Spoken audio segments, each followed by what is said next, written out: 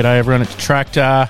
Welcome to the Gel Ball, Milsim, Speed Soft, Speed QB, Hardcore, Uber Duber, High Hills, and everything else podcast.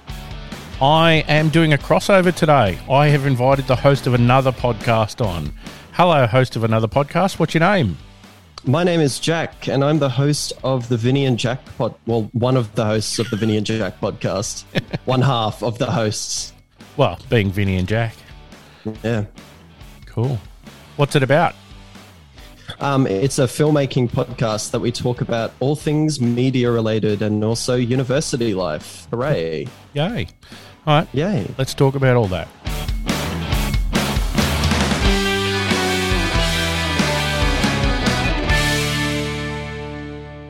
G'day, Jack. G'day, Tractor. How you going? Good, mate. How you doing? Yeah, I'm doing well. Cool. Good day for Friday. I haven't listened to your latest podcast, I'll be honest. I am still stuck on the second one. But I am loving some of your Marvel theories. Oh, that's good. I'm a bit of a Marvel fanboy. And the last week with Doctor Strange and Shiz has been, and WandaVision and Chaos Magic, and yeah, it's been interesting. Well, we're only a week now out from What If being released. So, oh yeah, there's lots of leaks of that. Yeah. Anyway, well, that's for your listeners to get a little slice of. Let's talk about my listeners now.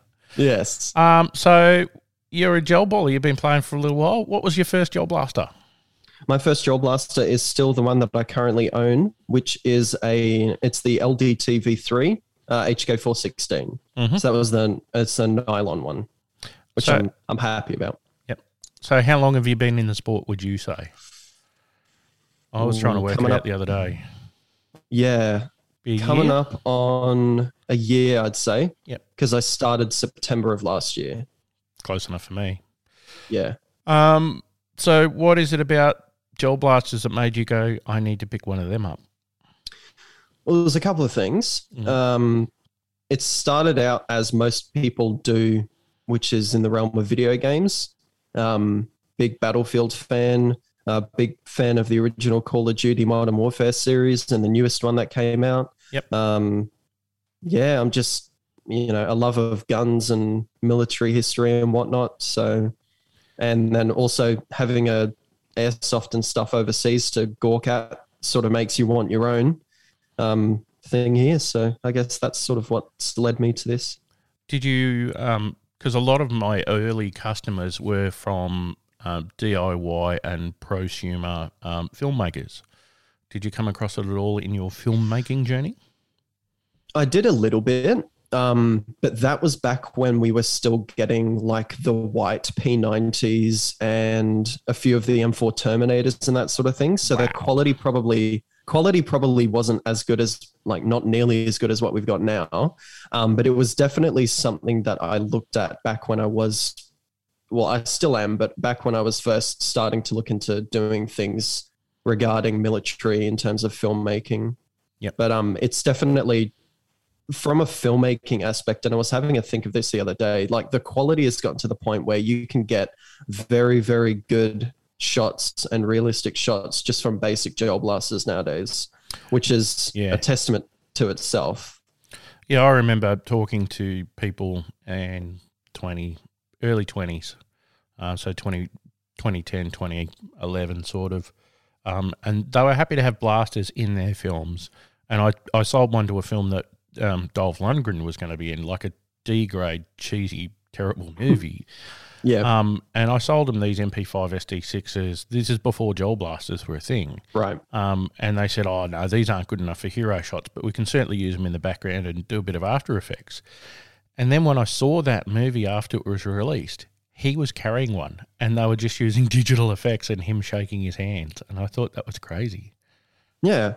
Well, it's gotten to the point now where a lot of the gel blasters that some of the guys are running with now can be used for the hero shots because they do look that, like, nice. Yeah. Which is not an uncommon thing to see people using fake or prop weapons as the main hero weapons because it's a better safety concern because obviously they're not going to be shooting blanks or any sort of major projectile. Yeah. And second, they're relatively cheap depending on the one that you get and how much you put into it, but they're generally cheaper than finding an actual like replica weapon or getting a real steel weapon to fire blanks. Yeah. So the what's the word? The possibilities for even just beginner filmmakers and people on a tight budget are just limitless, because you've got an easy access, good looking prop that you can use in just, a homemade movie to shoot with friends. Yeah. I remember buying in for a customer that was doing a movie. They were doing a Vietnam-based thing. They wanted an FNFAL, SLR, L1A1, whatever you want to call it.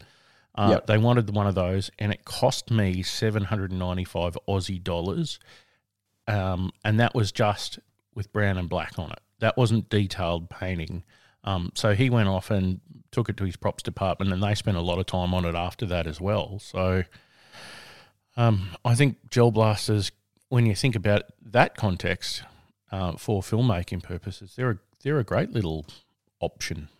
Well, definitely, especially when you live in, thankfully, Queensland, not only is it good for the gel blaster industry in terms of players, but if you there's a gel blaster store nearly in every suburb these days, or at least something that's close by. So if you think of that from a filmmaking standpoint, you've got easy access to props just right around the corner that you would normally have to source from like a firearms dealer or some type of armorer who probably charges a ridiculous amount of money just for maybe one replica. Yeah, it's funny. I looked at going down the armourer route, and I found it was a bit like the taxi industry. If you didn't know somebody, you would never get a license. And the price of the licenses were quite restrictive. So a lot of people get out of the military and go, I'll go into making army films. And it's not a simple transition to get to the point where you can do that stuff. And I'm actually going to do a podcast on my other podcast with Sean Barry from Extra Specialists to talk about how his journey was into that, because I'm really interested to see what it's like now. Yeah, I'll definitely have to give that a listen because that sounds good. But even with your recent, Tidy's most recent blaster release, which is the LK58 and the FAL hybrid, the quality of those, even when you're standing up close, is just it's unbelievable compared to what we had even 4 years ago. Yeah. And I'm in the process of writing and getting a short film series together that I want to do. And I want to have use gel blasters as a primary prop because I believe honestly that they are to the quality standard, at least from a looks standard, to where they can be used as an accurate looking hero prop.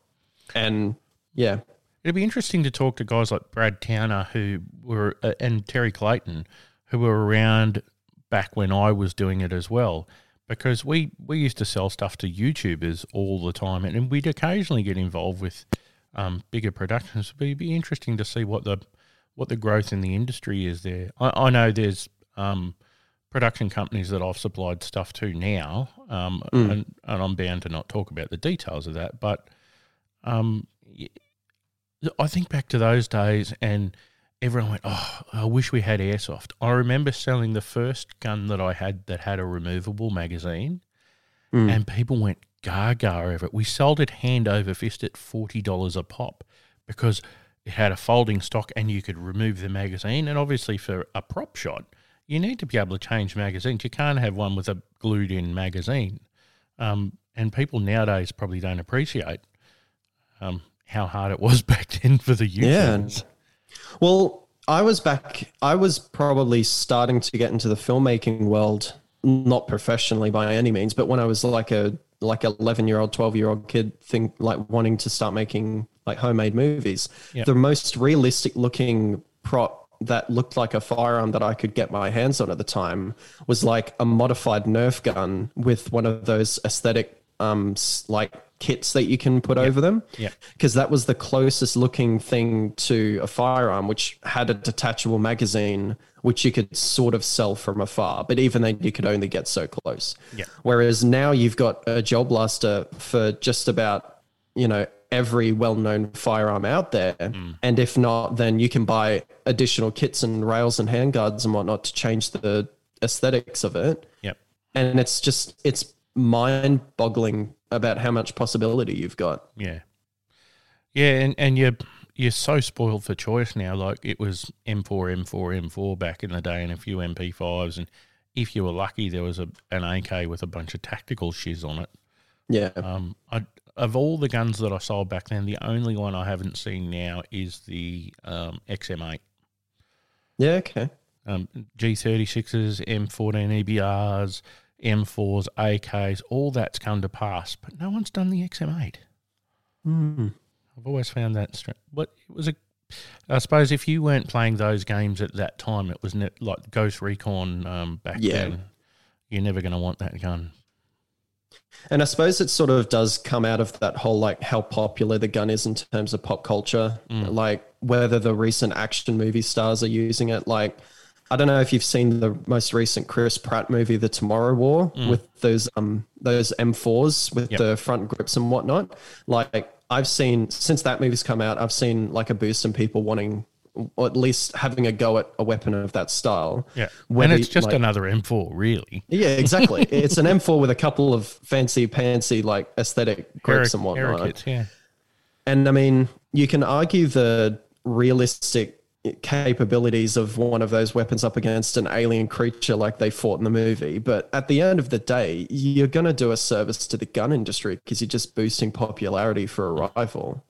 And it's the same with video games. It's like, how many like promotional pictures have you seen from the most recent Tom Clancy games where they're holding something that isn't just an M4? Yep. Like, I think most of the Division's promotional pictures were of a Vector.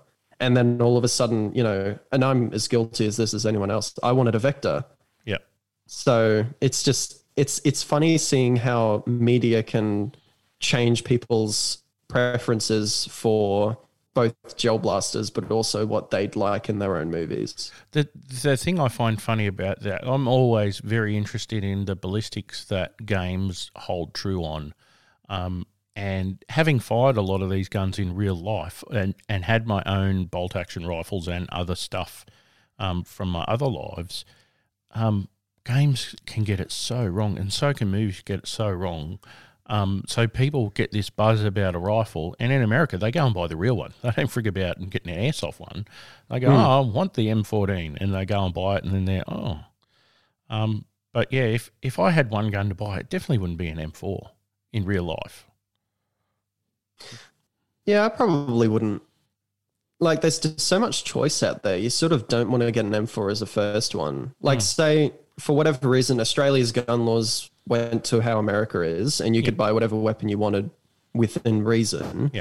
My first choice probably wouldn't be an M4 because there's just that many options out there that I'd be more interested in. Yeah. Yeah, I'd be much more interested in a pistol caliber carbine or maybe something in 300 blackout. Something that's got a little bit more kinetic energy when it hits you. And that's why the Russian stuff has been so popular over the years, because it has a bigger pill with a smaller cartridge case. But for me, people will go, oh, you're so old-fashioned, but 7.62 says FU. Yeah. Like, it's the reason why all of the L1A ones and stuff used them. Yeah. Well, there's an interesting story about that. If you didn't know, the Americans were going to adopt the L1A1. But, yeah, I've heard this. The problem was it was in a 280 caliber, and they went, no, we could never use that unless it was an American caliber. So the British went off, re-engineered it to this 7.62 by 51 NATO thing that the Americans wanted. And the Americans said, I know we shook your hands, but we're going to build our own. And then they went off and did more with the M14. Cray. Yeah. And then the Australians adopted it and everyone else adopted it for a time. 400 million countries adopted it. Some are still using it. Yeah. Look at the SA-58. I really want one. I really want one. Like, if money wasn't an issue and I'd moved to America, I'd probably buy a pistol first, because there's a bloody good chance somebody's going to shoot at you in the street in America. Oh, yeah. But in terms of rifles, I'd be getting an SA-58 not with a 10-inch barrel, though. No. It'd be the slightly longer barrel. I would love to see. I'd love to get my hands and have a play with a 300 Blackout MCX, like what and it's probably just me, being a big nerd over T-Rex arms and stuff. But I do appreciate how they lean towards the more civilian side of things and how they lean towards being prepared and whatnot, which, you've got different sides of every story, like different stances and everything, but you got to give the guys credit for at least trying to be prepared in a world where there is a credible threat like that. Yeah, in Australia, 223 is a great varmint cartridge. You can shoot everything up to a kangaroo with a 223 and kill it very cleanly. But in America, you've got bears and elk and moose and all that sort of stuff. So, like in terms of hunting, because I don't sort of think in terms of man-stopping power anymore the way I used to. Is what it is. Well, I guess it just tells that they've got a wider range of selection to do what they want to do with it, and But anyway, let's talk about gel blasters instead. Yes. So, if there was one gel blaster that's not on the market now that could be made, and you could wave a magic wand and go, I would have that, what would it be? Oh, it's tough because there's not that many rifle platforms that haven't already been made. It can be a pistol, it can be a shotgun, it can be in anything. So, it could be a grenade launcher. A grenade launcher. I would actually like to see... I'd like to see an M27, SIG M27, the handgun. Yep. There's 3 different names for it, but I'll just go the military designation. Yep. I don't know. It's just I like the form of it, and I don't own a gas blowback myself yet. Don't you? No, I just haven't gotten the funds for it. I've spent a lot of money on gear instead of a secondary. Yep. I plan on getting one of the new WE Glocks when I get around to it, but just lack of funding obviously gets in the way of many things. Yep. But yeah, an M27 is probably what I'd go for if I could make any blaster. I'm a simple man with simple interests. Yeah, me too. It's interesting because SIG took away the licensing from a bunch of airsoft manufacturers and created SIG Air. So seeing like the P320 come out in gel blastering, it was all the rage about 4 or 5 months ago. All my contacts were saying, we're going to do a P320, da-da-da-da-da, and then they all just disappeared. So I don't know whether SIG got wind of it and went, stop that. Oh, maybe if we're lucky enough and behave ourselves, they might come out with their own gel blaster. No reason they couldn't. Well, they've already got the capability to make an airsoft one. I don't see why they wouldn't be able to. I mean, the funny thing is that the market's there if they did decide to do one. Well, there's a bunch of SIG stuff that would be interesting, the MCX and others. I hear a rumour that there is a nylon Speedy Boy looking coloured MCX coming out from a gel blaster manufacturer. Yes, I've seen pictures. It looks interesting. It looks like vomit. Well, I mean, we can always rattle can it. Yeah, this is true. I'm not really I saw a picture of it and I'm like, the color's a bit off-putting, but I'm more concerned with A, the price tag, and B, the performance. Because to me, the color you can always change because I'm planning on spray painting blasters anyway. Yeah, see, I've got, last count I had 70 odd blasters. So the chances that I'll spend a lot of time modding one are pretty minimal. I want to buy it and it just works. Yeah. I'm at that point where, I'd be happy to change a little thing, change something on the rails or a sight or whatever else, but I don't want to faff about. I want it to just work out of the box. Maybe, say, get a kit for a well-beloved LK58. Yeah, the folding stocks are a thing, and I've been talking about them in a bunch of podcasts, so I won't belabor that point. It'll be good. Yep. But no, I've been meaning to send my 416 into Chris to get a look at recently because just I've taken it to enough repair people in the past to be disappointed as of recently. So yeah, there just needs some love. Seems to be quite a bit of turnover in the gel blaster tech industry, and because it's not you're not like a diesel mechanic where you've got a certificate and apprenticeship that says, I know what I'm doing. So, like, there's a lot of shops out there. It's a risk to take somebody on as a blaster tech. And I would say that there is a shortage of really good techs. So it's very tempting to take somebody on and try to train them, but that can trip you up as a business pretty quick. Yeah, and I suppose it also, from a consumer standpoint or from a customer standpoint, I'll say, I suppose it's also about who you know. Yeah. Because up until I moved to Brisbane, which again I think that was like 6 months ago now, I've always just been going to the repair guys that are in the actual store instead of like private repair people. Yeah. Not that your guys are too private because technically they're under the Tidy or the MSEV banner, but still it's like you never really consider it if you don't know about it, if that makes sense. It's like the McDonald's factor. You go to McDonald's because you know the experience you're going to get. You're not going to get a fantastic burger at McDonald's, but you're going to get exactly what you expect. Well, and that could be different depending on the store and the repair people. But again, it's just a learning experience for everyone. And you do eventually figure out who the best people to go to for you are. Yeah. And it's different for everyone. Yeah, exactly right. And different people have different problems as well. Like not every blaster, unless it's made consecutively by the same manufacturer, not every blaster is going to have the same problems. Some blasters will perform differently and that sort of thing.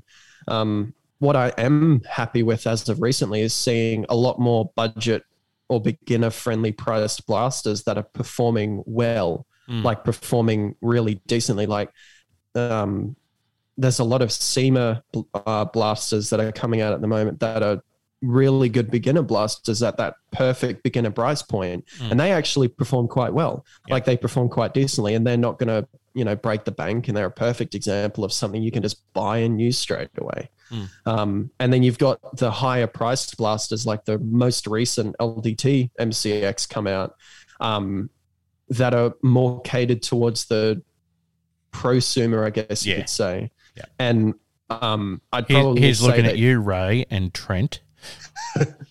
I have yet to meet Trent in real life. I'm going to get you out to Hardcore for a game. Yeah, I went out to Hardcore a few Fridays ago, actually. It's a good place. I'm shocked you didn't run into him there. He's just about embedded there. I don't blame you, though. Kathy and Toby are good peeps. Yeah. I need to do a podcast with them. I haven't done one for about 12 months with them. You should get them on again. I should. Need to get them on again. They're one of the best podcasts I had because it's so much fun because they're good peeps. Yeah, I think I had a good chat with her when I first got there, actually. So, yeah, she had some nice words to say about you. Oh, everyone knows Kathy because she is the Discord queen. She gives it as good as anyone can. She's a good lass. Yeah, well, I was having a listen to Trent's recent podcast with you, and I probably agree with him on 90% of the things that he said in terms of where he wants to see the gel blaster industry go media-wise. Yeah. Because you probably know more than anyone, but I'm a very big contender for getting gel blasting media-wise onto the sort of same level as airsoft is. Yeah. Because I feel like a big reason why airsoft is as popular as it is because you've got actual dedicated proper airsoft YouTubers and really good production quality on videos and whatnot. So my aim using my skills both professionally and, from the hobby side of things is to hopefully get Gel Ball to that same quality of content. Yep. And my first proper crack at that was with a project that you helped a little with, Autumn Blue. Yes, the most recent endeavor from Tidy Toys. Yeah, so I'm pretty keen to get some Milsim-esque content out there because it's hard to capture Milsim the way that you can catch a speedball. Like those games are fast and snappy and you can get some really good action shots very easily. You can't send 5 photographers to a Milsim and get them to walk away with a bunch of content. But you see, the problem there is that people who watch Speedball and people who participate in Speedball are looking for a different kind of fish than Milsim is. Because Milsim isn't about the gameplay, it's about the experience and it's about the story and the narrative. And like a lot of people, like some people don't like that. which is fine because it's as you always say, it's different flavors of ice cream for everyone. Yeah. But yeah, it's like I've been the resident photographer / videographer for the last few major MilSoft Sundays, and I was the photographer / videographer at the last Parabellum. Yeah. And you're right, it's not easy to get hundreds of action photos because a lot of the time it is, people just walking around and like what's the word I'm looking for? Interacting with NPCs and other players. But that's what makes it interesting. It's that story. It's the immersion in that world of the gameplay. And anyone who would have seen the Parabellum 2 video that was posted, that whole thing with all the Pastafarian people, that whole interaction there. Yeah. And the black shirts getting the drop on people with the mines, like it was, it's that element that makes MilSim so appealing and so interesting to watch and engaging to watch, because it's like a real life movie, except you're the movie star. And it's that element of the content that I'm wanting to bring out, because you can then highlight the differences, but also highlight what makes it so good, if that makes sense. I think a lot of people have this expectation that it's going to be like when they play Modern Warfare or when they play whatever game, that everything is centered around them. What they forget to remember, bad sentence, but when they're playing a MilSim, there are 8 or 9 squads that all need to get an experience right now. So we can't put all of our resources at one squad for an hour and then another, and we've got to spread that fairly thin. And a lot of people come out a little underwhelmed, I think, at their first one. You're always going to get, you can't please everyone ultimately, but you can create an environment where 90% of the people are happy. Yeah. And if you educate people, again, this is where the videos come into play, because it helps give people an idea even before they even step onto the field. It gives them an idea about what MilSim or MilSoft is about. Yeah. And I was having a chat when I was at Hardcore a few Fridays ago. I was having a chat to a few younger players. Sorry, I just bumped my microphone. So unprofessional. I was having a chat with a few younger players when I was at Hardcore a few Fridays ago, and they were coming up to me because I was like decked out in my usual MilSim getup. Yep. And they were, gawking over my kit and whatnot. And I'm like, are you interested in MilSim? And they're like, yeah. And I'm like, come out to MilSoft Sunday. Because that's the ones that you run, that MilSim East runs, are the perfect entry to that, because it gets people used to the idea that it's not all about them. Yeah. It gets people working in squads, or at least more than 2 people. And it helps give them the idea of the bigger picture. Yep. Because you're not going to shoot 100,000 rounds at a MilSoft Sunday. Exactly right. Like most Sundays when I go, I maybe use 2 magazines out of 6 that I carry on me. Unless it's a particularly nasty engagement, but even then it's maybe only once or twice a day.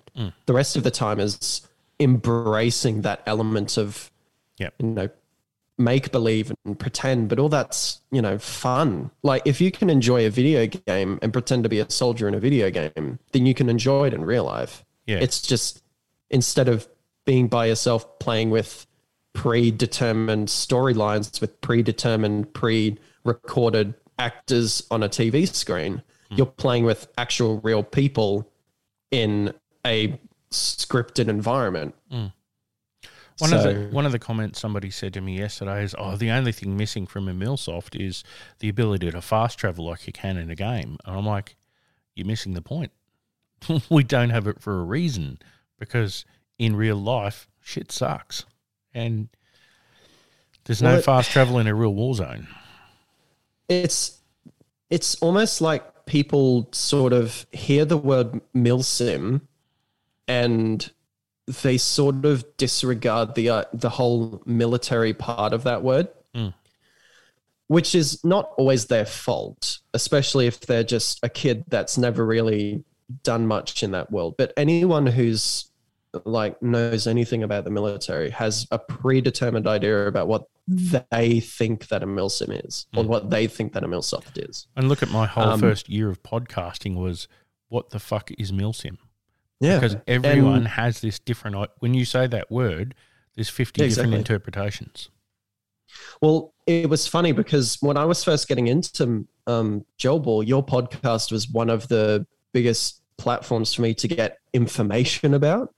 And because I'd been watching Airsoft up until that point, obviously they've got their own flavor of milsim. And because of the way that their industry is set up, they can do, much bigger and grander scale things than we can at the moment. I mean, granted, we're getting there, but they can do so much more with what they can do just because that's the way that their industry is set up. Yep. So because I knew that obviously we can't really achieve that, okay, have a look at your podcast and straight away you've got what is milsim.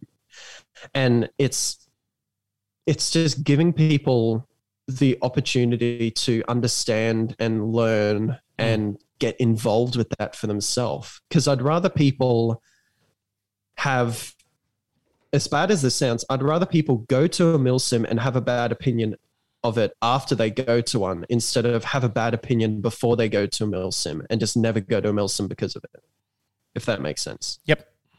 Yeah, that's cool. So, yeah.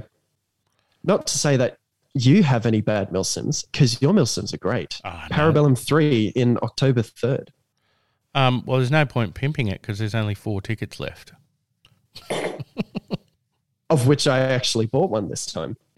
Yeah, well, let's talk about that. So you were a black shirt at PB2, and I said to a bunch of the NPCs and players and the black shirts, I said, you need to not be staff at the next one. You need to go and play. And why do you, like, I know the words I said, why do you think that's important? As somebody that was a black shirt. The black shirt is, the role itself is a very admin-based role, but also it's a very strict role, if that makes sense. So unlike a player where you can choose to do what you want to do, the black shirts are very by the books, listening to what you wanted us to do. If you wanted us to go and engage with a player squad and get absolutely steamrolled, we didn't have the choice in the matter, because ultimately the black shirt's purpose is to go and serve the players, is to go and help them enjoy the game as much as possible, help them to feel good about themselves, basically. Yep.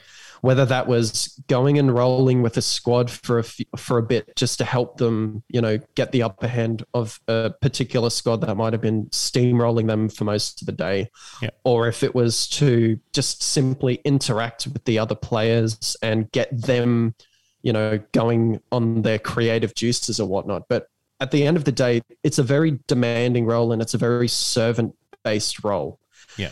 The player's role is the reason why the admin role exists. The admin role is to serve the player and to create an experience that the player will most enjoy. So if you can go as a player, you have an idea about what you want to happen in order for you to have the best time possible. Yeah. So that way, if you go back to the black shirt role, or if you go back to any admin role, because you have that experience as a player, you can then empathize with other players and put into practice exactly what you want to happen, because you've been in that position. And it's the same thing. It's the same thing with me in the black shirts role going into a player's role, because I'm like, all right, I know how it rolls from behind the scenes. So let's see how it goes if I'm on the other end of that. It gives you a freedom that you didn't have at the first one. And a lot of people go, oh, I really want to be a black shirt. And I'm like, the grass isn't greener, man. Like, if you want to be a black shirt, you have to spend an hour or two a week training so that you get used to getting rolled and being an example of how to do and not do things. And there'll be times when we put you somewhere just to die. And that's a hard adjustment for a lot of players to take. Some drop ducks into water, but it's a very different mindset.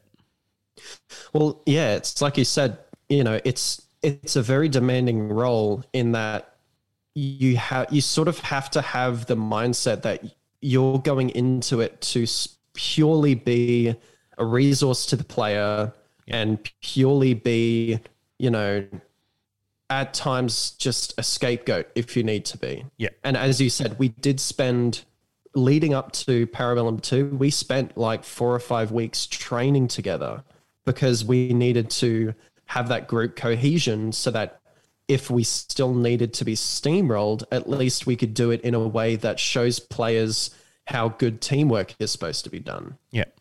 A lot of people with military background are used to the idea of enemy party and going, oh, enemy party's so cool. You don't have to do this, you don't have to do that, and you just go out and whack people. But even in enemy party, and a lot of people don't know this, there's a unit at RMC called 10 IRC. So that's the 10th Independent Rifle Company of the Royal Australian Regiment. So there is a company of regular infantry soldiers posted to RMC just to be the guys that die against the trainees at RMC and ADFA. So I didn't know that. Yeah, that's cool. a lot of people don't know that. And it's not a posting you can go to as your first posting as a digger. You've got to have been out in the real infantry first.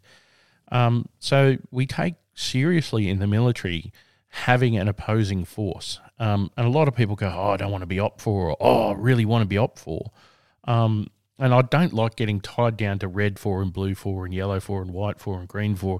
I don't want to do that. And that's why I created the law of, well, we have the territories and the Dominion. Neither of them are good or bad. Neither of them are backed by Russia or America or anything else. They can wear whatever the friggin' hell they want to give players some latitude to explore other elements of being in combat. Yeah, well, I mean, if you remove the restrictions of uniforms and set weaponry and set anything, if the only limitation you've got is how you act and how you perform, then automatically it just frees up so much more for the player to do. Yeah. And then it also lets those that want to have similarly and matching uniforms and want to have that group cohesion do it, man. But those who just want to show up and wear whatever they want to wear and just focus on the gameplay and focus on having fun, by all means, the option is there. So, and for PB3, I've been fortunate enough to get scooped up by 1-2 Company for that. Yep. And 1-2 Company's my first team that I've actually joined officially in the Gel Ball world anyway. So shout out to 1-2 Company if you end up hearing. They're the boys from Warcry Prime Time. But yeah, and there's just something about, I will admit, there's something that's really appealing about seeing a whole bunch of guys wearing the same kit, wearing similar stuff, because it just makes you feel cool. It makes you feel like one of the boys. It makes you feel, or girls, it makes you feel just in a group, which you probably know more than anyone or any veteran would, having been in the military. It's an interesting dichotomy. And for those of you that aren't Patreon supporters, you and me were talking about the Patreon content I put up, and a very different opinion was put in that MilSim became very cringe because everyone was like, everyone wants to be operator as F. And they're not doing the job. They're not, and it just looks a bit cringy. And yes, dressing up as a soldier can be as cringy as, but it can also be a great release from the stresses of day-to-day life. I think there's a balance there where you go, all right, I'm doing this as homage to soldiers. I'm not going to wear a rank slide. I'm not going to wear the badges of the unit that I'm trying to portray. I'm just trying to be a battle recreation type guy. Yeah, well, that's something that I've been seriously thinking about just by myself, is like, because for example, or Sierra Company, for example, they're a big US Marine inspired kit, which looks awesome, by the way, guys. But But if you were a US Marine who actually served in that, it's sort of just like, I feel like you have to think about, you've always got that thing in the back of your head that if a real Marine were to see me right now, what would he think? Yeah. Would he go, "Hoorah," or would he go, "Stolen valor"? Yeah. And it's a hard line for a civilian to understand. If you're wearing this way, it's disrespectful. I think that's fairly normal. Yeah, well, it's like if people were to cosplay as a police officer, for example, like, would that be disrespectful or would it not be disrespectful? But I suppose you've got to look at the intentions behind what is happening to like actually get a gauge as to, okay, whether this is disrespectful or not. Like, obviously I never think that, wearing rank slides or wearing patches of an actual unit or whatever that you never belonged to, I never would do that, because that is, as you said, stolen valor, or it's just plain disrespectful. But simply wearing the camouflage pattern of, your country's resident defensive forces, like, I don't necessarily think that's a bad thing, especially if everything you say is not once claiming to be or have been in that life. Yeah, if that makes sense. So like, what a lot of people don't understand is they go, "Oh, stolen valor isn't taken as seriously in Australia." But I'm just going to read out the actual Defence Act 1903, Section 80. And this is what nails it down for me. And a person commits an offence if the person represents himself or herself to be a returned soldier, sailor, or airman, and that representation is false. So there it's about gaining reward from being somebody who's been on operations. It's not about they don't mind it, and there's caveats in there about theatrical and all that stuff and reenactors. If you're not gaining something monetarily or in that vein from doing it, I don't have a problem with it. If you go into Macca's wearing it, wearing a green beret and going, "Oh, you should give me a cheap sundae," then I've got a problem. Or if you're out collecting tickets for a raffle saying, "Oh, for the veterans," I'm going to have a problem with that. Yeah, and I think a big part of it comes into the whole common sense and common decency of it, which some people don't have, unfortunately. But for the most part, like, the Jailball community's been so good about it. Like, at the end of the day, it's just people wanting to come together and have fun, do a bit of dress up, which everyone can get behind, from like cosplayers to reenactors to everyone. And again, it poses the same question in the film industry. Like, if you were to dress up a bunch of people as ADF members, but without the obvious, like, unless it's a documentary movie or something like that, it's a bit different. Look at Long Tan. Look at Long Tan. The guys in that all wore the right, generically speaking, all the right badges, all the right accoutrement, and no one's got a problem with that because they're doing it to honour people. They're doing it as a mark of respect. They're trying to get it as right as possible. But when you see somebody in Macca's that's got a half tucked in this and their hat's all bashed wrong, you just go, you're just a clown, mate. Yeah. And it's when they try to do it, but you can obviously see that they've disrespectfully done it, even in just the way that they dress. Sort of is like it's just the icing on the cake for their disrespectfulness, if that makes sense. And this isn't isolated to civilians as well. There are soldiers that didn't serve places that will go back to their hometown and wear things that they never earned. And that, to me, is a much more serious thing than some gel baller wearing a bit of camo that's not publicly available or whatever. But somebody wearing a couple of medals from a campaign they never served in on an Anzac Day, that I'm going to punch you into next week sometimes. When I see that, like, it's really offensive. Yeah, I can imagine. I mean, I could never fully imagine because obviously being a civilian, you can only really understand so much. Yeah. But like, you can understand at least from a level of common decency how offensive it would be to someone who's gone through what they've gone through, and to pretend that you've been through that and to try and seek personal benefit and gain from that. Like you're essentially trying to get personal gain from other people's suffering. That's basically what's happening. And the opposite is true as well. I once I got out of the Army, I joined the Air Force Cadets as a staff member, and I went through a quite a lengthy process. It took about 1.5 years to get authority to wear the right badge that the Air Force would wear in place of the badge that I earned in the Army. So I was qualified for cross rifles, so I had to prove all that to Air Force. They went and checked it and went, all right, so we now authorise you to wear the Air Force version of cross rifles. It's exactly the same and it's blue. Even though they have slightly different requirements for it, they let me wear it.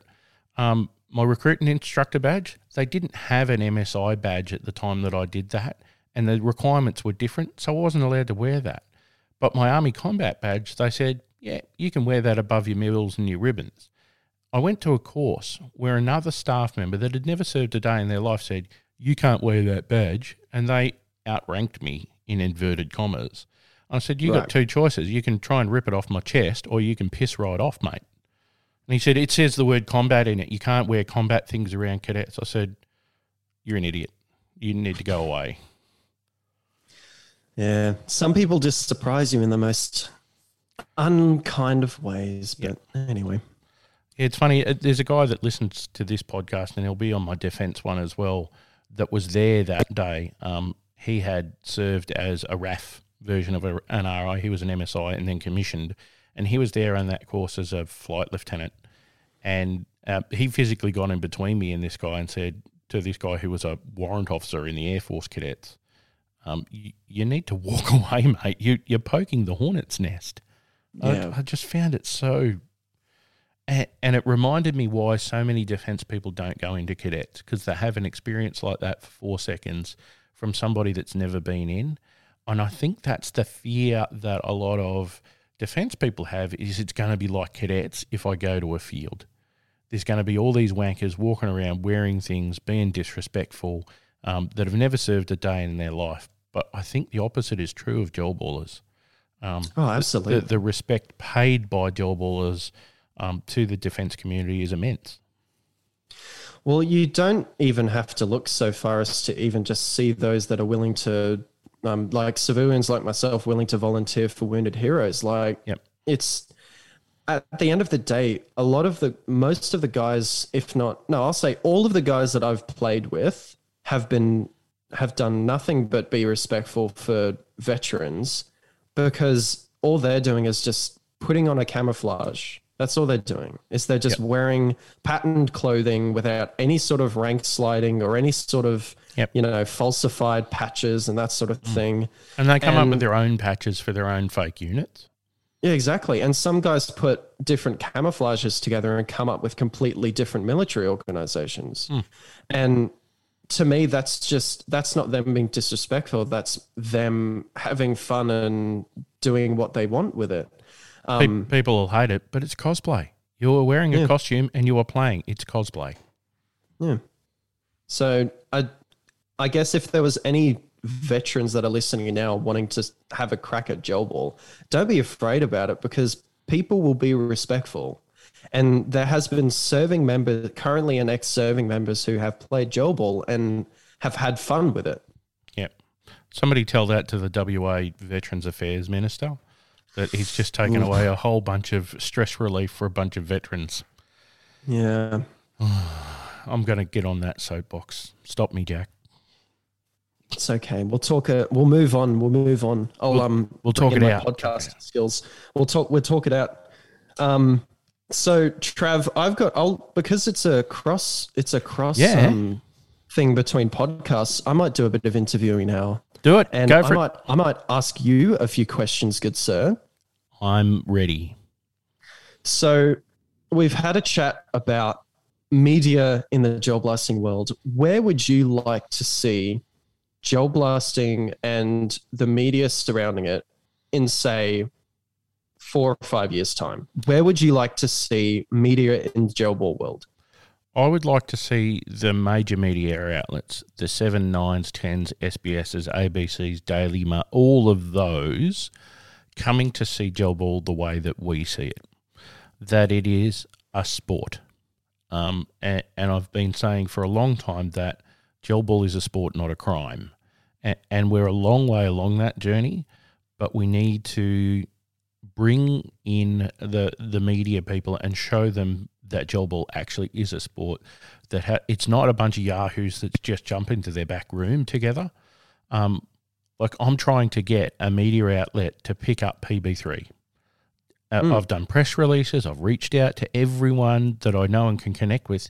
Do you think I can get any of them to do it? They're like, nah, the public's not interested in that. So that's because you're not showing the public. Yeah, and it doesn't. As much as I hate the tinfoil hat narrative, it doesn't play into the narrative that those guys are looking for clicks. As much as they'll disagree with me, that media now is looking for almost clickbait to get you to look at their story, to pay for their firewall. You don't watch a current affair anymore and go, oh, there's a really interesting expose on this. It's all just faff. Yeah. Which celebrity has committed some scandalous crime this week? Yep. Yeah. I mean, I think the best way that we could ever get a media outlet involved is to get them in as either a player or directly attached to a squad and just get them in the action and get them involved in an actual game. Because I was watching an expose on airsoft over in America, and they had an actual I think it was for Vice, and whether it was a good whether it was a good expose or not, you can debate that to the sheep come home, but they actually got a camera crew and a reporter in on the action following, I think it was Jet Desert Fox. I think I've seen that on YouTube. Yeah. And they got actual footage of, real players pretending, and it was an actual really good coverage of what an actual airsoft game is. Yeah. And they didn't just get all the action. There was people sitting down and lying down and pretending to die and all that sort of thing. Yeah. And it got every aspect of it. And I think if we can just give gel ball the chance that it needs, I think a lot more people could actually see the benefits of it if they, if in a perfect world, the media decided to do an actual true to life coverage of it. But, I'd like to see, and a lot of people will cringe at the word, a Louis Theroux style documentary where it's the narrator walking along, asking some poignant questions and not making the listener have a decision about something. It's just trying to get the straight up and down questions about, all right, so you're a Scientologist. What's that actually mean to you? I'd love to see something like that, but it has to be bipartisan and it has to be all of the different shops and fields and whatnot. It has to be across all of them. It can't be done by one. Well, I think that's sort of what the biggest issue about the whole WA news coverage of it was, because they weren't just, well, first of all, it was not unbiased. And also I think the police presence in the video sort of outweighed whatever the Gel Blasters presence sort of did. Because if you think about it, the general public is more likely, unfortunately, to just listen to what the police commissioner has to say than scary black thing. Yeah, exactly. But if we were to actually give an unbiased, just simple, ask questions, get down to the bottom of it, expose like you were suggesting, I think that'd be really beneficial, not just for the gel ball industry, but just for just for the general public that want to know what the heck is going on about it. People that might not necessarily want anything to do with, gel blasters or guns, just, it helps them understand, which I feel like is the biggest thing about this.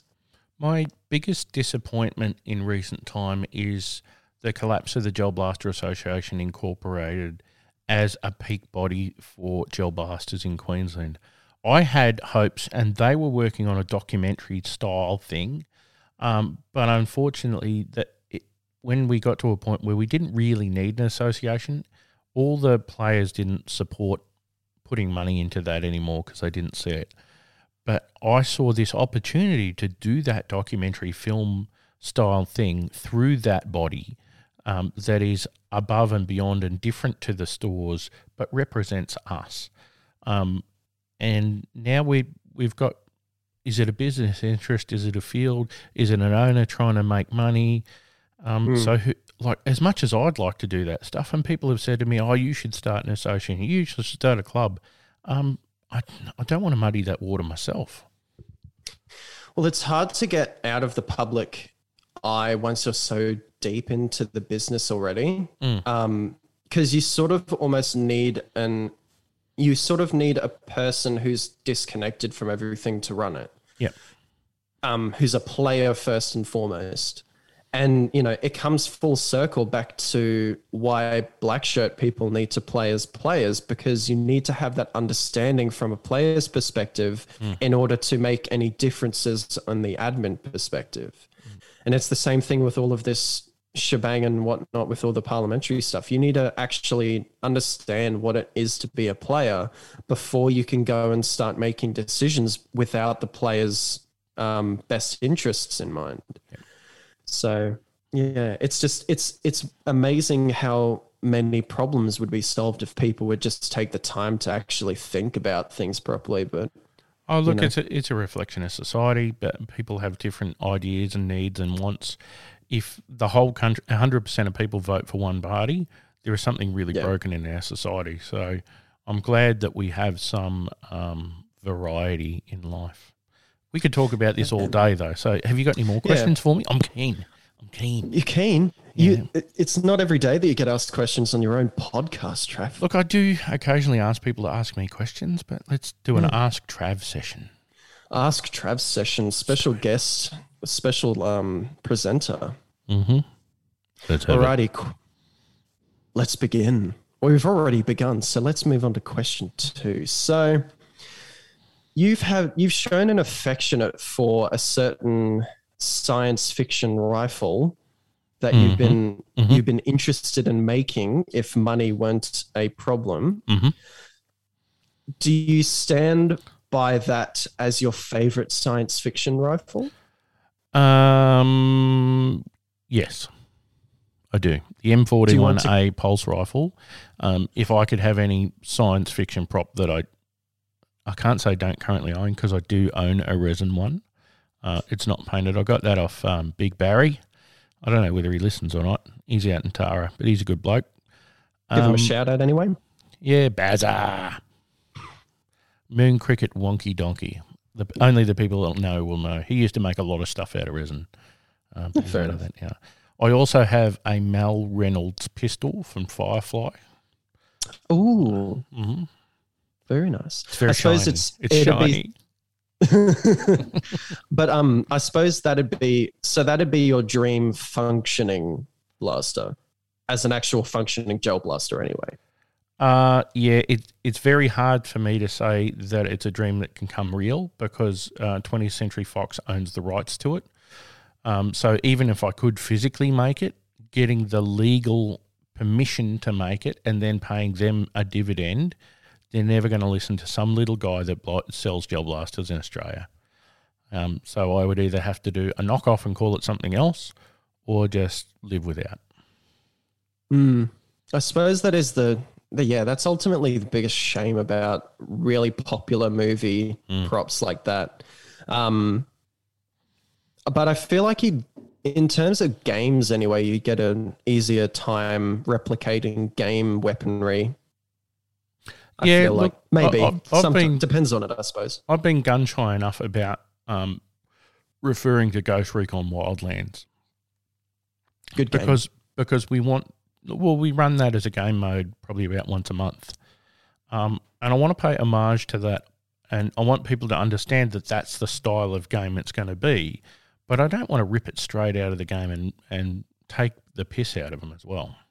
No, exactly right. And I suppose, again, it comes into that aspect of being, what's the word I'm looking for? Respectful to the source material, which you seem to do, from what I've heard of the Wildlands games, you seem to done really well, which is just taking the concepts and the factions and whatnot from the game and making new storylines based around them. So is there, when it comes time to making Millsoft Sunday events, and I know there's another person there that's also heavily involved with the actual writing aspect, Yep. Mr. Damien. Yeah. So what's your thought process and planning process behind actually choosing a source material for doing a MillSoft Sunday event? Do you have a list of potentials, or do you just scour the internet for whatever you feel like? No, we'll generally go, have we thought about this in sort of a bit of a brainstorm? Me and Damien will back and forward and go, do you reckon this would work all right? And generally he'll tell me no. And I'll go off and think of something else. But occasionally he'll go, yes. And if he said yes, I'm pretty confident that it's going to be a cracker.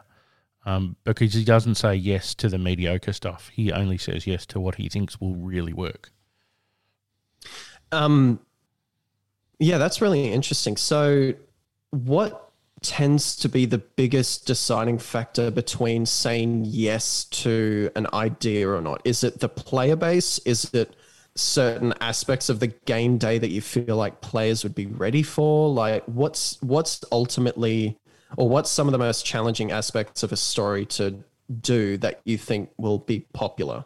The most challenging for us is exactly how much time will this mission or story take? Will we drop this story on the ground and the players will run with it and burn through it in 3 hours? Or will they start this story, get 6 hours into it and they've only done a quarter of it? That's the most difficult one for me to go, how long will this simulation, is there something we can complete on a Sunday, or is this a prequel event level, we need bush and blah, blah, blah? So you've done a few prequel events at the moment. Most recently, actually, we've gone out to the actual game field, which is out at Arachula, which is a phenomenal game field. And Yep. we've been so lucky to actually get that. Mm-hmm. Do you think that there's more value in a prequel game leading up to the actual game day than just running a standard MillSoft event that might have something like a similar mechanic that you want to introduce before Parabellum?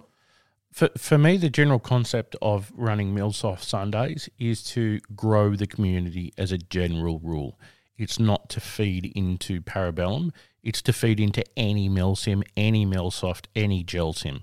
I don't care where you go, but I want that to be your first easy dip your toes in the water. The prequels are for the people that want to dip their toes into Parabellum's world. So that's the difference in my mind when I set those up. And we don't want to have a million Parabellum prequels because not everyone wants that. Some people want a Flashpoint. Some people want something else. So that's what we try and spread it up as.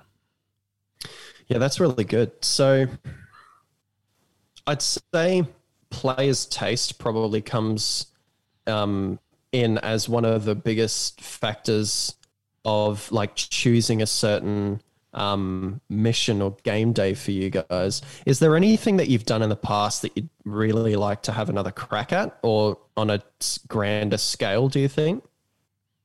To be frank, we are so reactive to making games. We're not as proactive as we need to be. We are behind the 8 ball creating the content for people in advance of it. Hopefully the lockdown will allow us to get back in front of the 8 ball. We don't have time to think that level of thought. Yeah, okay. Fair enough. Do you think there's because I've been involved with a few players who have been interested in or have tried to make their own game days to be involved with Milsim East in the Village. Do you think that in the future there's a big area that can be enabled for players to bring their own stories involved with it? Absolutely. I absolutely encourage people to come to me or come to Damo or come to anyone, go to Jason, go to Morkai and say, I've got this grand idea. Can you run with it?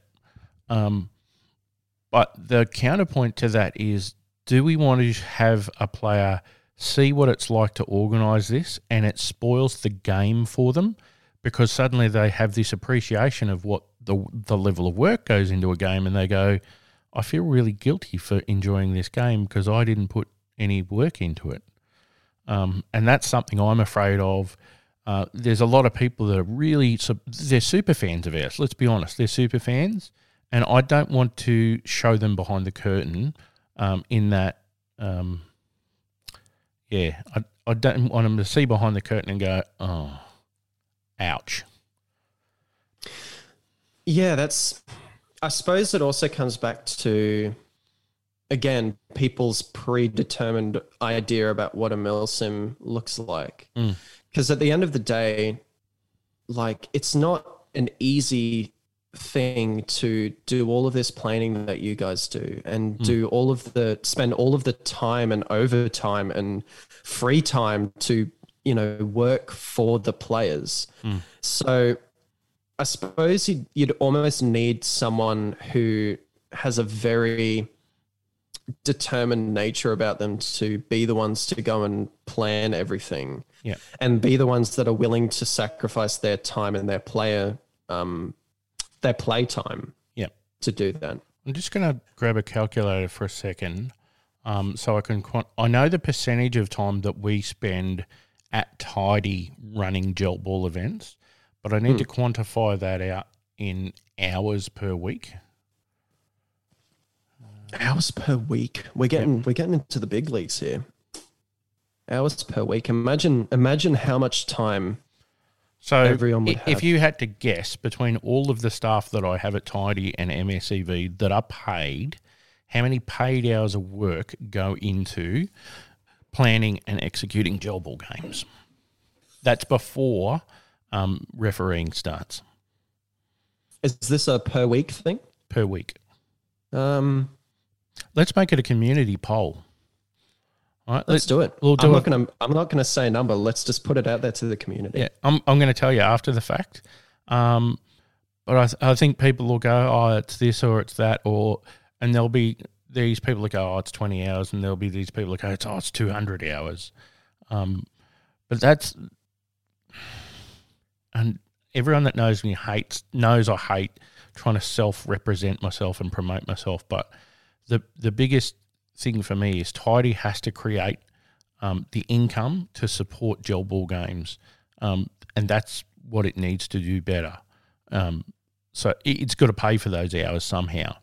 And we don't get millions of dollars when we run the games for Wounded Heroes. The whole point of that is to give as much to Wounded Heroes as we can without being an overhead for them on top of everything else. And for those of you listening who have already bought tickets to Parabellum 3, will know that there has been a slight price increase since Parabellum 2. Is that funds going towards Tidy at all, or is it going towards Wounded Heroes? No, that's going towards app development, that extra $10. So there is an app that I've been developing for about 2 years. Right. The Android version is solid and stable, and I'm happy. And I've just got to get the same version released on the iOS store. We're ready to do it. It's just anyone that's developed an app knows it's not cheap to present something to the iOS store and have them knock it back. So we're at the stage where we can present it to them, and we're hoping that they'll throw that straight back at us. Our option for those that can't put it on their iPhone is we have a physical device that they can carry in the field as well instead.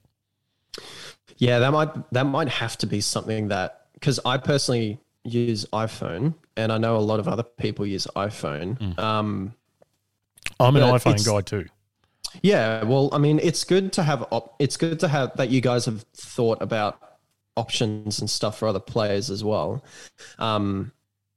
So Tidy Toys. Let's have a chat. Let's have a quick chat about Tidy Toys. Because how long has Tidy Toys been going now? 2008 I started. 2008. Wow. That's a long time. It is. And it started as a side hustle where I bought one of this, and then 5 of this, and then 5 boxes of this. And it certainly had its ups and downs. I think the best year I ever had back in those days was maybe 30 grand.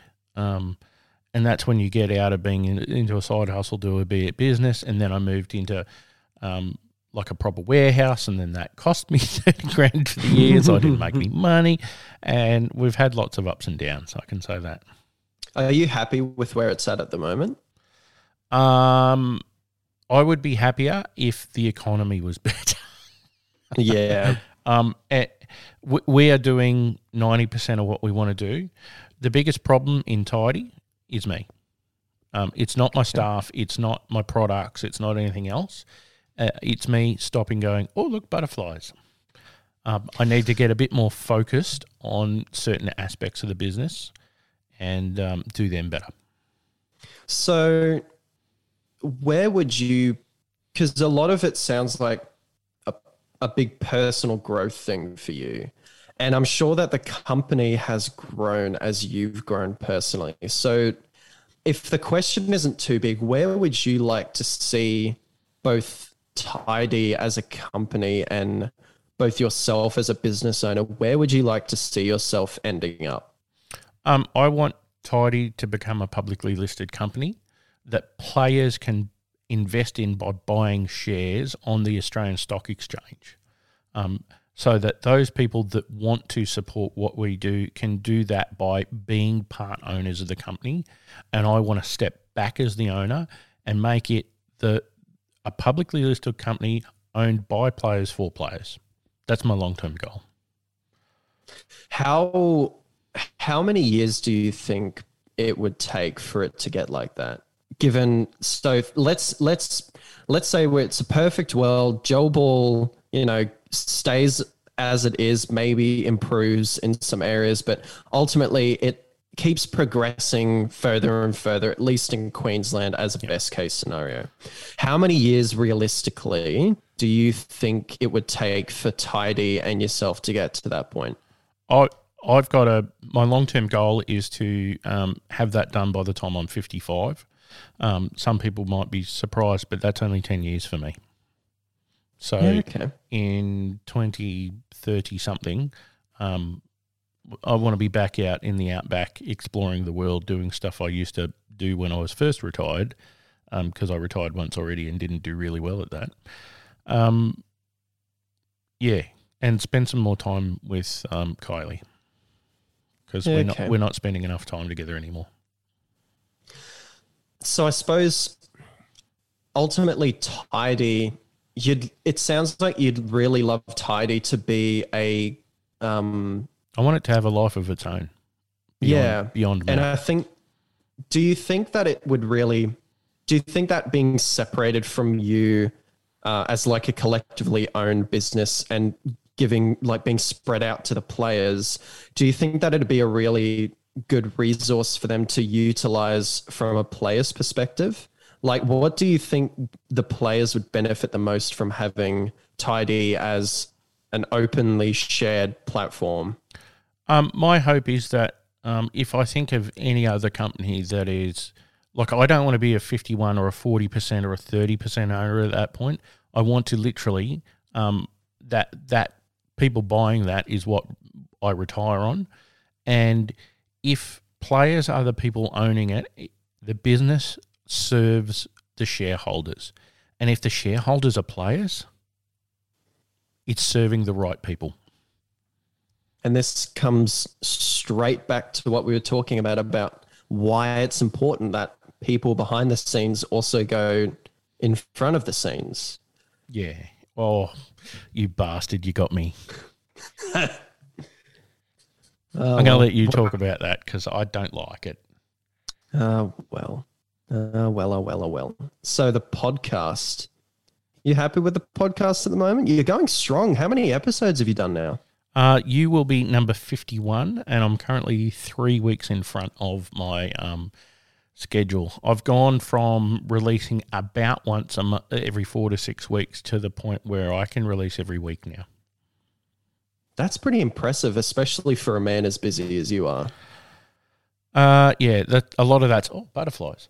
But yeah, for those that don't know, I've got bipolar disorder, and I use a lot of the up energy, and I burn that candle pretty hard when I can, to put that energy into gel blasting and Wounded Heroes and Tidy, and I can do massive weeks when I'm doing that, and there are times of the year when I crash and I am in a mental ward. So it's not all smooth sailing and me working hard. There's certainly times where I'm off the radar. Oh, well, I mean, ultimately that's why it's important to surround yourself with people that you can trust and people that you know will take control of things and do Tidy and everything else justice while you're away. And from the looks of things, everyone that you've got going for you now has done a smashing job, like Roxy and Damo and all of those people out there. Yep. They've just, like, it's been phenomenal what they've been able to achieve even by themselves. So, yep. I mean, hats off to you guys if you're listening. So, yeah, I could not be prouder of the people that I employ. Because they are way more than employees in my mind. The level of commitment and respect for my brand that they have, I could never imagine. I've worked for other brands and I've never had the level of respect for the brand that these guys have for mine. They share a vision with me. They get grumpy with me at times, and that's because I don't live up to respecting the brand as much as they do. It's hard. Well, yeah, it is hard. I mean, I could never ever imagine anything like what you have gone through and what you continue to go through and what so many people like yourself go through. The entire reason I created that second podcast is to remind people it's okay to just be okay.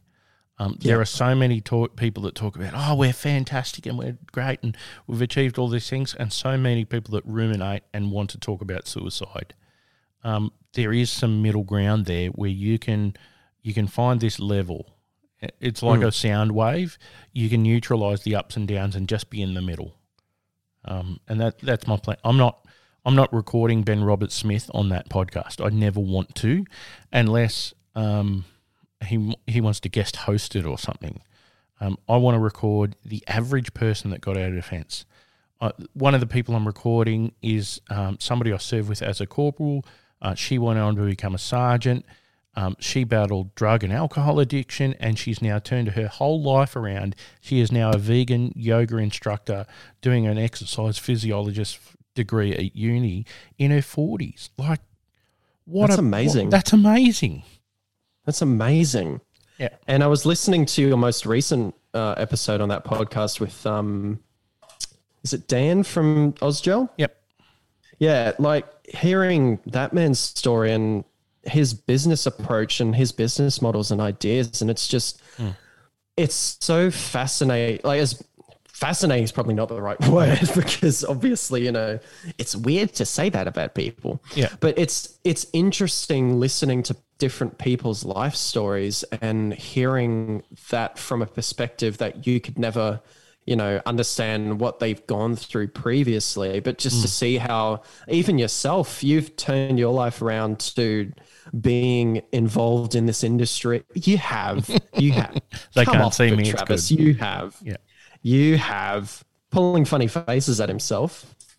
But yes, people, like anyone who's met you will know just how far you've come, and can, like, even just the average player who comes to the field knows how much you and your team that is run by you most of the time, like your underlings, we shall say, like, knows how much time and effort and passion you have for both Gel Ball and Tidy and all of the other endeavors that you have. And that is to be commended. Like, that is so good. Like, honestly, if anyone could give you a pat on the back, it would just be, you deserve the world, mate. You want me to cry, don't you? I'm a crier. No. I'll cry at the drop of a hat. Well, It's deserved. It's deserved, Travis. So My hats off tears. to you. You're getting my tears. I'll put them in a cup for you. Anyway, Yeah, so next question. Come on, let's move on. Next question. So Tidy, you've got this grand idea for it to be like the way it is. Yeah. What is the best way for the average player to help it to get that way? The way I use the products that I launch at Tidy, each is a stepping stone.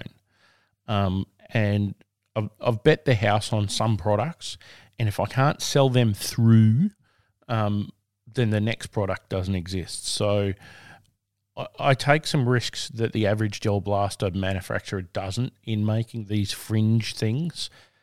So the only thing that I ask of people is to tell people about the FAL. Tell people about the LK58, and don't wait for the next one to come, because especially in the economy as it is now, if I don't sell some more of them, then the L1A1 won't exist. I recently saw some social media posts in some groups that I'm in, and I tend to lurk in them. And I had a person in there saying, do not buy the hybrid because the L1A1 is going to be heaps better.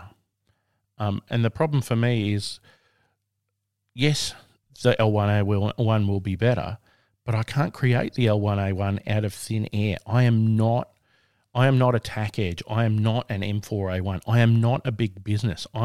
I am the absolute little guy.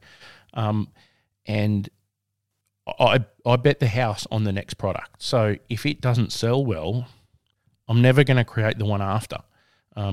We've got other products ready to manufacture, and they take 3 to 6 months to go through the manufacturing process. If I can't throw that cash at the product, I won't have the next one for Christmas.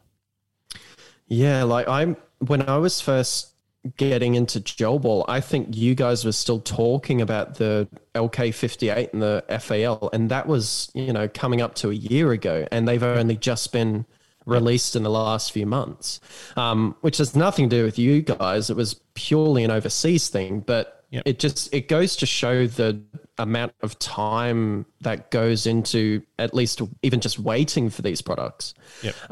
It took me 3 years from me going, you know what, fuck it, I'm going to build one, to getting them delivered. 3 years. And people go, you can just go and get one converted from Airsoft. If you think you can do that, go and fucking do it. Contact that guy on Alibaba or AliExpress that makes the thing that you like. Ring that Airsoft company and go, I want 12 of this. And you know what they're going to say? You need to buy 1,000. You need to buy 300. You need to buy 600. They're not going to sell you ones and twos. They're not going to take a gearbox out of something and send it to you with their brand on it. Do you think Ford would sell you a car with no engine in it and let you put an engine in it and then drive it around, a brand new car? Not a chance in hell, champ.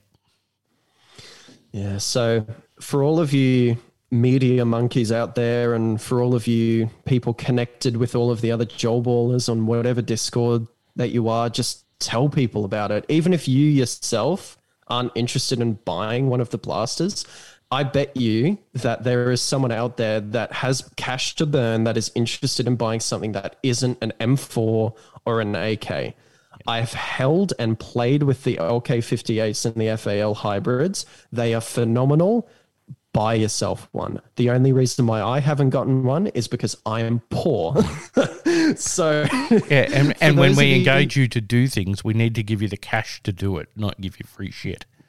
Because I believe we should pay for the people that do stuff for us. Yeah, so for those of you who have the funds that are able to do it, maybe... And this is really hard for me to put my hand on my heart and ask people this during a Rona lockdown and with job insecurity and whatnot. So please don't take it as a cash grab from us. It's this is a long game for us. Yeah, if you can afford it, and this is the biggest thing, and you are in the market for something that is, excellent quality and above. It's just something different. This is purely what it is. It's a quality product that does something different, and that's Tidy. That's the whole shtick of Tidy. It's collectible blasters for people who are interested in something other than every other model of M4. And I'm going to say the sales thing, and that's why we have the warranty that we have that nobody else gets close to For the first 30 days that you own one of our blasters, if it breaks, we'll replace the whole fucking thing. 30 days.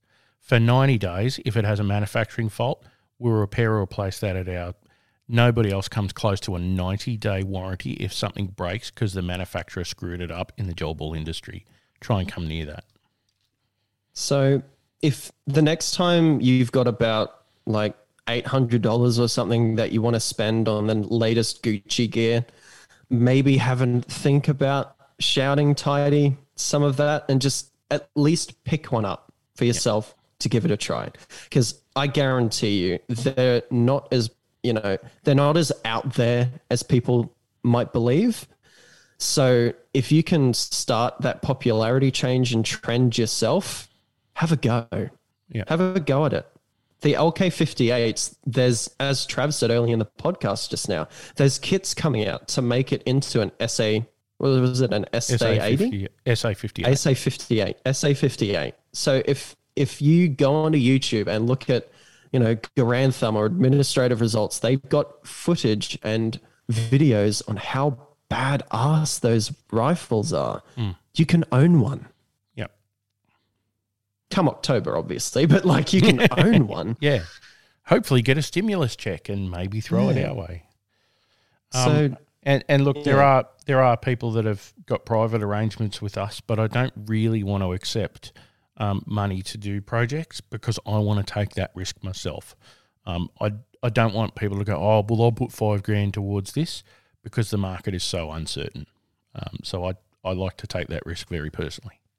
Yeah, so if you've been listening to the podcast just now and you want to see Tidy grow into that, ideal image of a player-run open source base where people can come to for anything, if you want to invest in that future, invest in the products now, because that's how we get to the L1A1s. That's how we get to the Gordon maybe Carbine. even, exactly. There's on your Discord server, there's a tidy, please make us this section. None of that is possible unless you fund it by purchasing what you've already made. Yeah. So just have a think about it next time you can afford it. I promise you will not be disappointed. There's a video on YouTube promoting it and everything. Yeah. Shameless little plug for myself, but That's true. I don't mind plugging you. You do good stuff for good people and your pricing's fantastic. Yeah. I just like helping out, which is a quality that I wish more people had sometimes, but Look, everyone's got their own demons to battle, so I try not to judge. Right. If they can't give, they've probably given somewhere else that I don't know about. Very wise. Alrighty. Well, I think we've been banging on for long enough. I think we have. We're at the 90-minute mark.